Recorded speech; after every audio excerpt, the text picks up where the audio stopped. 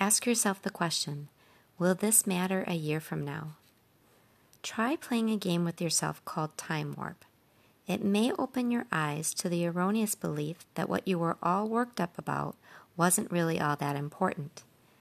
To play Time Warp, all you have to do is imagine that whatever circumstances you're dealing with isn't happening right now but a year from now.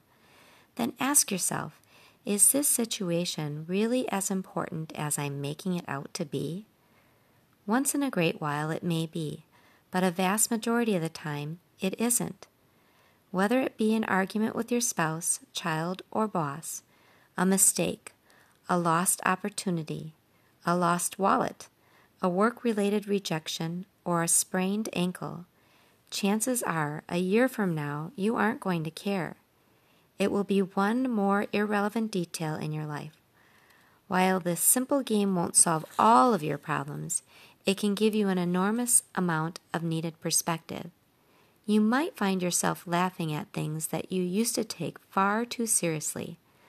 Now, rather than using up your energy feeling angry and overwhelmed, you can use it to spend time with your family and friends or to engage in creative thinking.